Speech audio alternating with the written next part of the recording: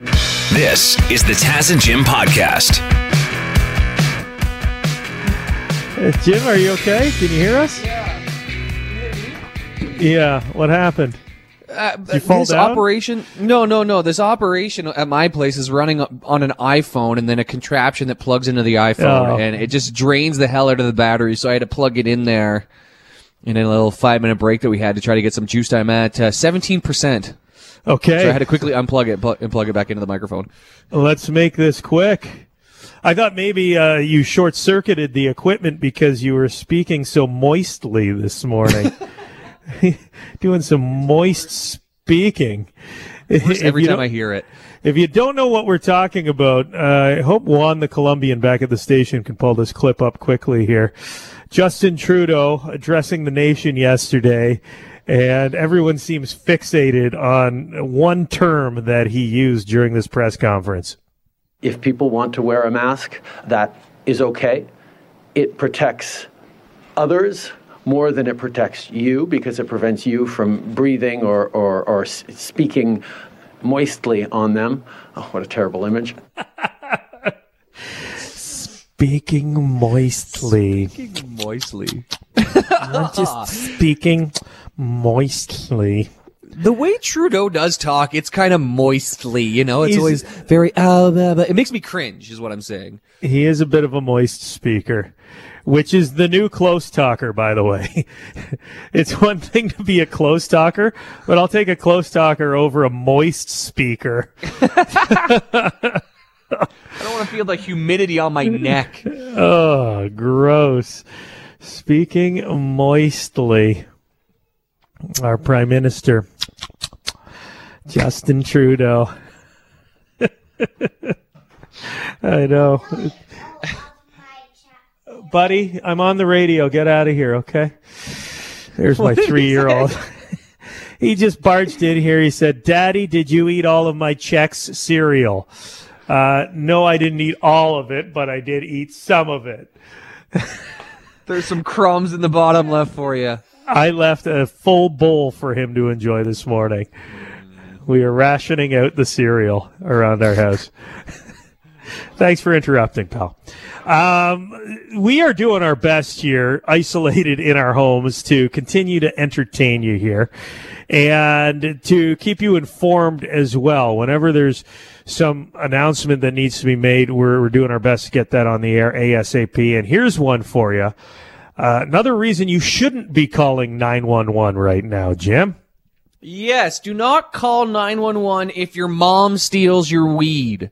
This is a real story, Sunday, from Simcoe, and 911 OPP are urging people, your mother taking away your weed is not an emergency. Please do not tie up precious first responders' resources with these type of calls. This is the police statement from the OPP in Norfolk County. Norfolk County Detachment responded to a 911 emergency call for a family dispute at a Simcoe residence. It was determined that a 14-year-old male became involved in a verbal altercation after accusing his mother of taking his marijuana, at which time 911 was contacted. Officers arrived. They separated both individuals. They determined no injuries were sustained as a result of this incident, and they're reminding all members of the public to help your community by behaving. It's the same altercation I just had with my son, basically. Daddy, are you eating all my Chex cereal? No, son. In this family, it's, Mom, did you smoke my weed? I left a little in the bag for you. Yeah, there's a little. There's some shake at the bottom. Roll a joint.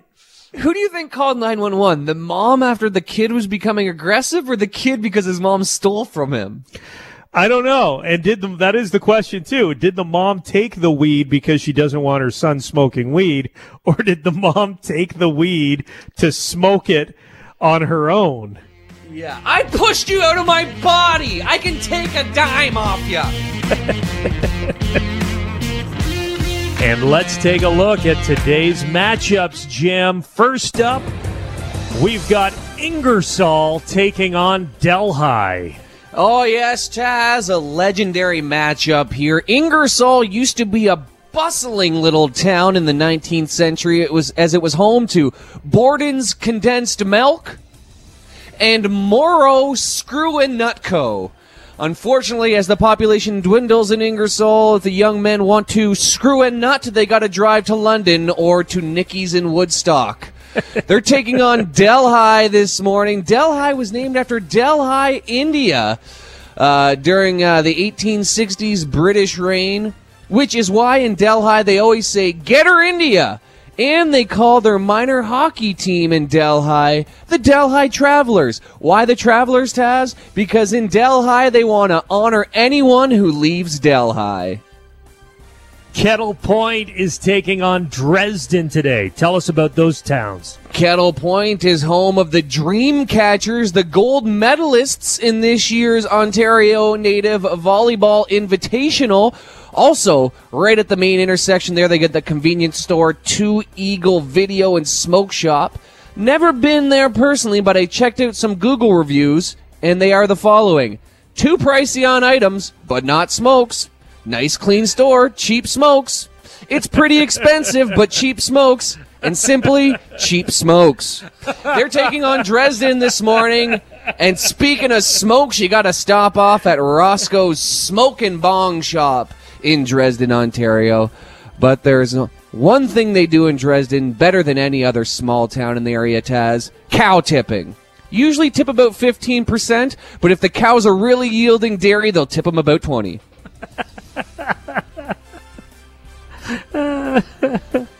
You mean like gratuities? Yes, Taz. Not physically tipping. No, that's ignorant and rude. That's rude. You got to give the cows gratuities, though. Also, St. George versus Simcoe today. And Jim Kelly, why don't you tell us about Stony Creek versus Beamsville? Well, Taz, I have no idea how Stony Creek snuck its way into this competition with thousands and thousands of people in the city. I'm going to call it a city. But it is an amalgamation of a bunch of smaller communities: Tapley Town, Tweedside, Vinemount, and Winona. They had to unify, mostly because Winona wouldn't stop shoplifting from the other towns. And Stony Creek is taking on Beamsville this morning. Beamsville is famous for having a Pizza Hut, which so many small town kids had their birthday parties at one point. And over 100 years ago, Taz, in 1898, hockey players in the town of Beamsville were the first to make use of a hockey net. That's right. Beamsville, Ontario is where people first started using hockey nets, which makes me think hockey must have really sucked before 1898. With no net, that's not hockey, that's figure skating with a puck. Thank you, Beamsville. Changing the course of history there. We've also got St. George taking on Simcoe. Ah, yes, St. George, Ontario, or as Juan the Colombian calls it, San Jorge, Ontario. You gotta try Tito's Pizza, Tito's Pizza, when you're in San Jorge, or as Juan the Colombian calls it, bury your face into some Tito's. They're taking on Simcoe this morning.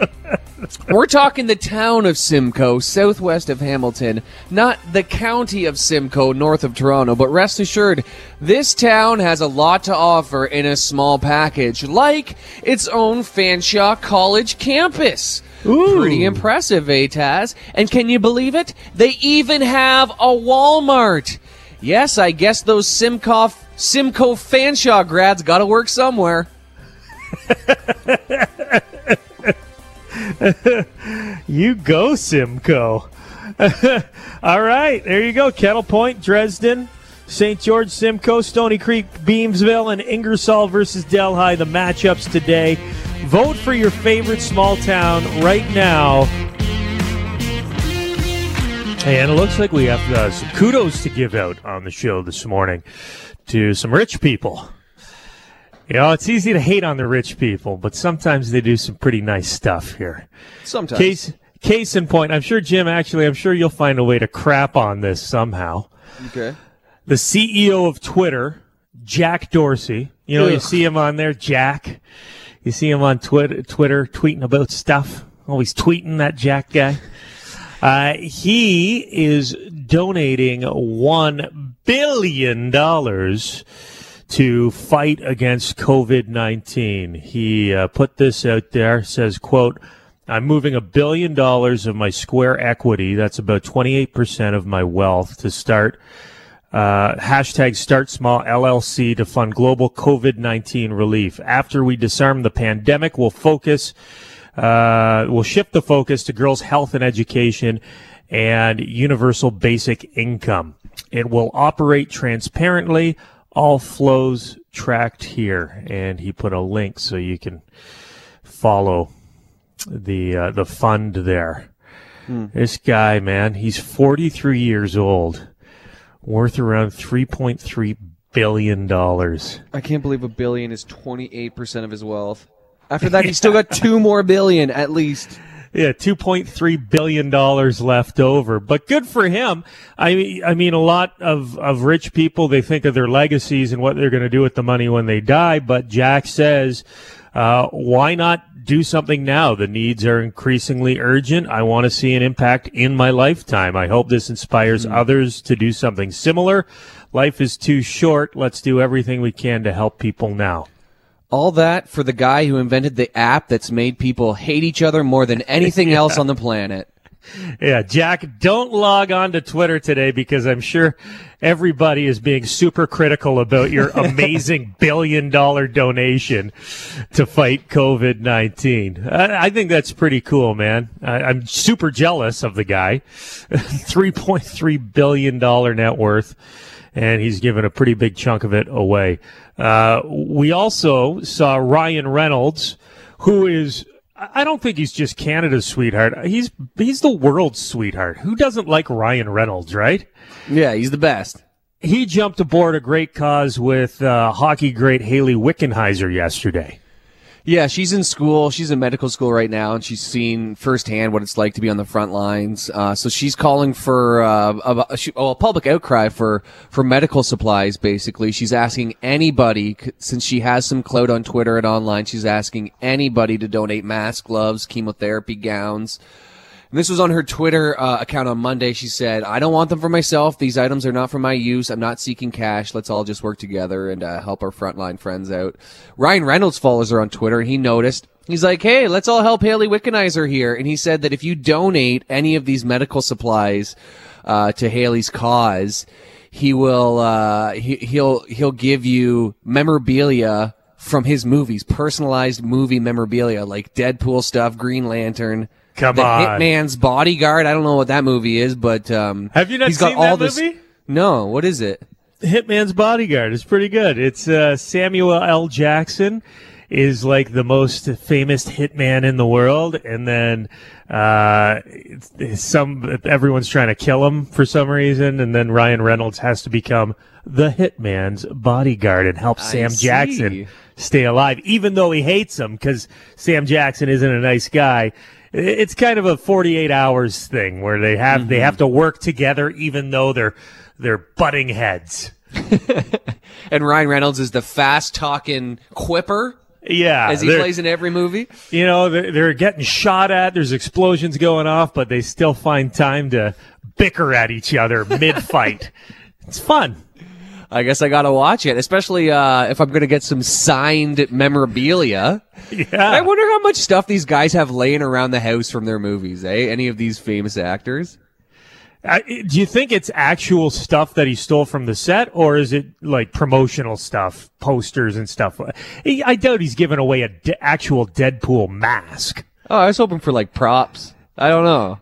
Maybe he just reached... Do you think the Deadpool mask would prevent against COVID-19? You go into the hospital and a doctor's wearing... Why doesn't Ryan Reynolds just donate all his Deadpool masks to the hospitals? I do not want to go to a hospital and hear the word Deadpool at all, I think. Yeah.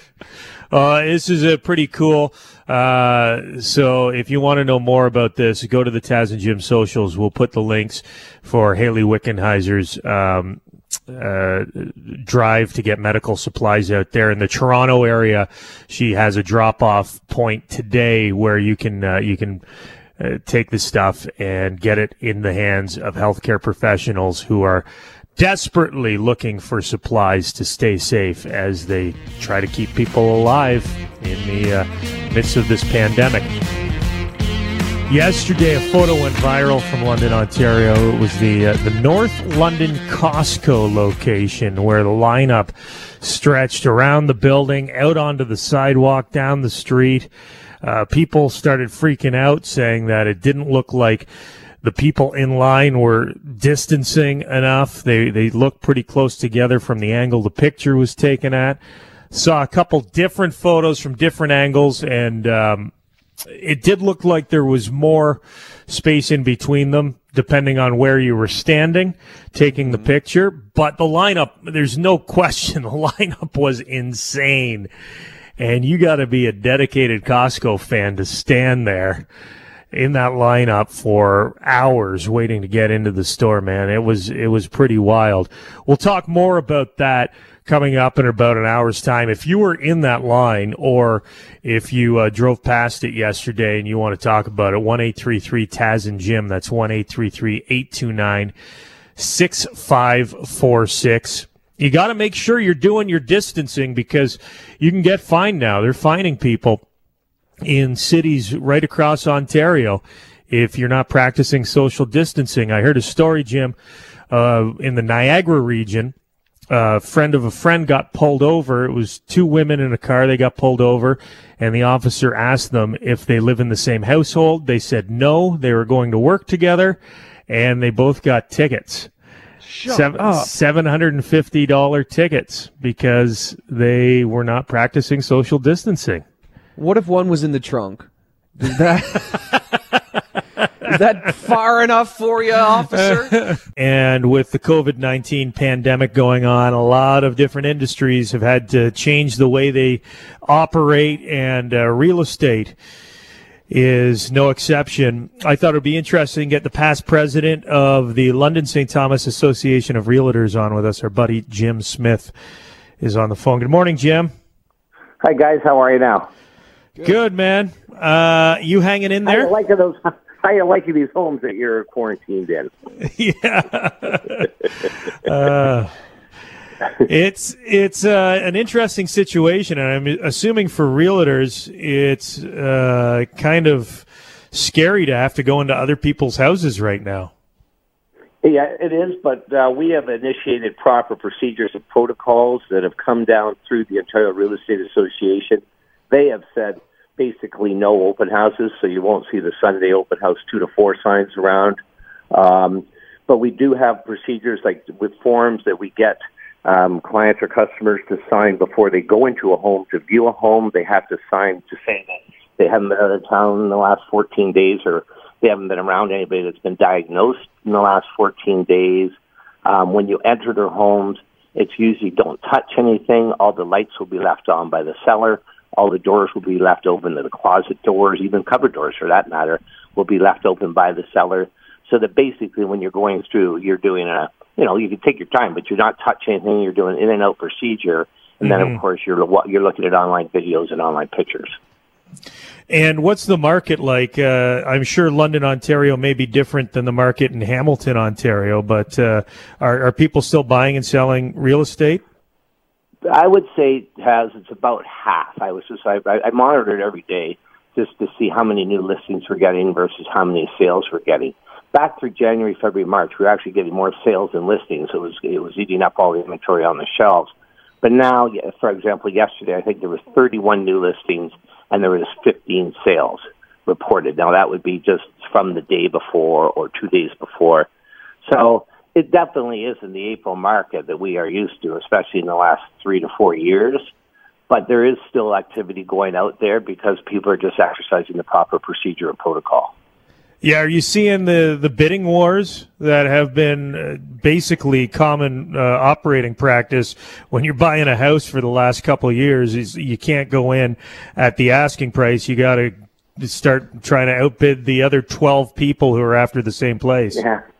I mean, amazingly enough, in the last, since we've all got into this lockdown state, last week I think there were 2 days in a row when the first 5 sales were reported. 3 of them were over asking price.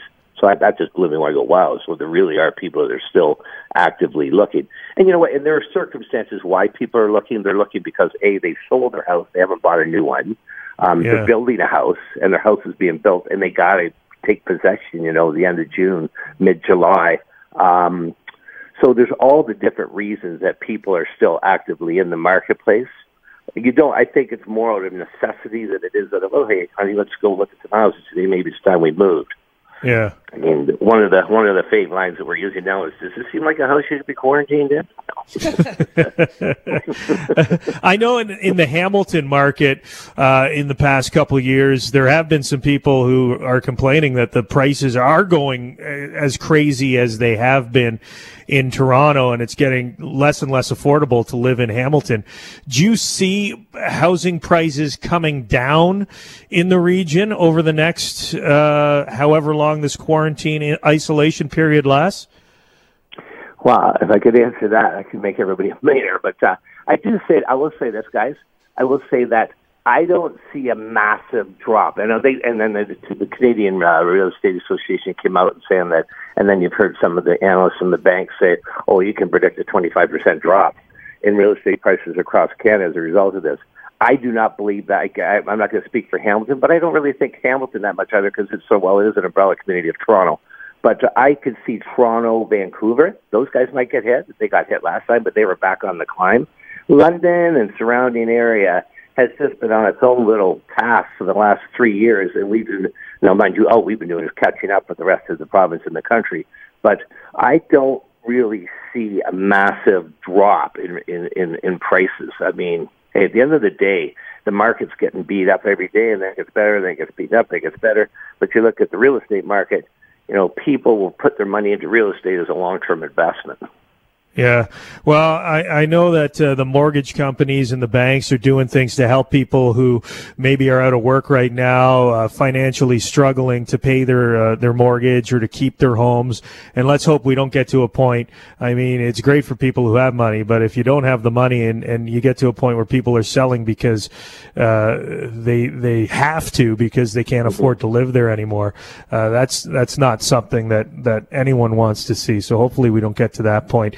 Jim Smith, past president of the London St. Thomas Association of Realtors. Thanks for coming on with Taz and Jim this morning. Thanks, guys. Stay safe. Thank you very much for checking out the Taz and Jim podcast. If you want to listen to us the old-fashioned way, live on the radio, you can do that on FM 96 in London or Y108 in Hamilton, weekday mornings from 5:30 until 9:30. Or subscribe, keep downloading the podcasts, and we'll keep talking.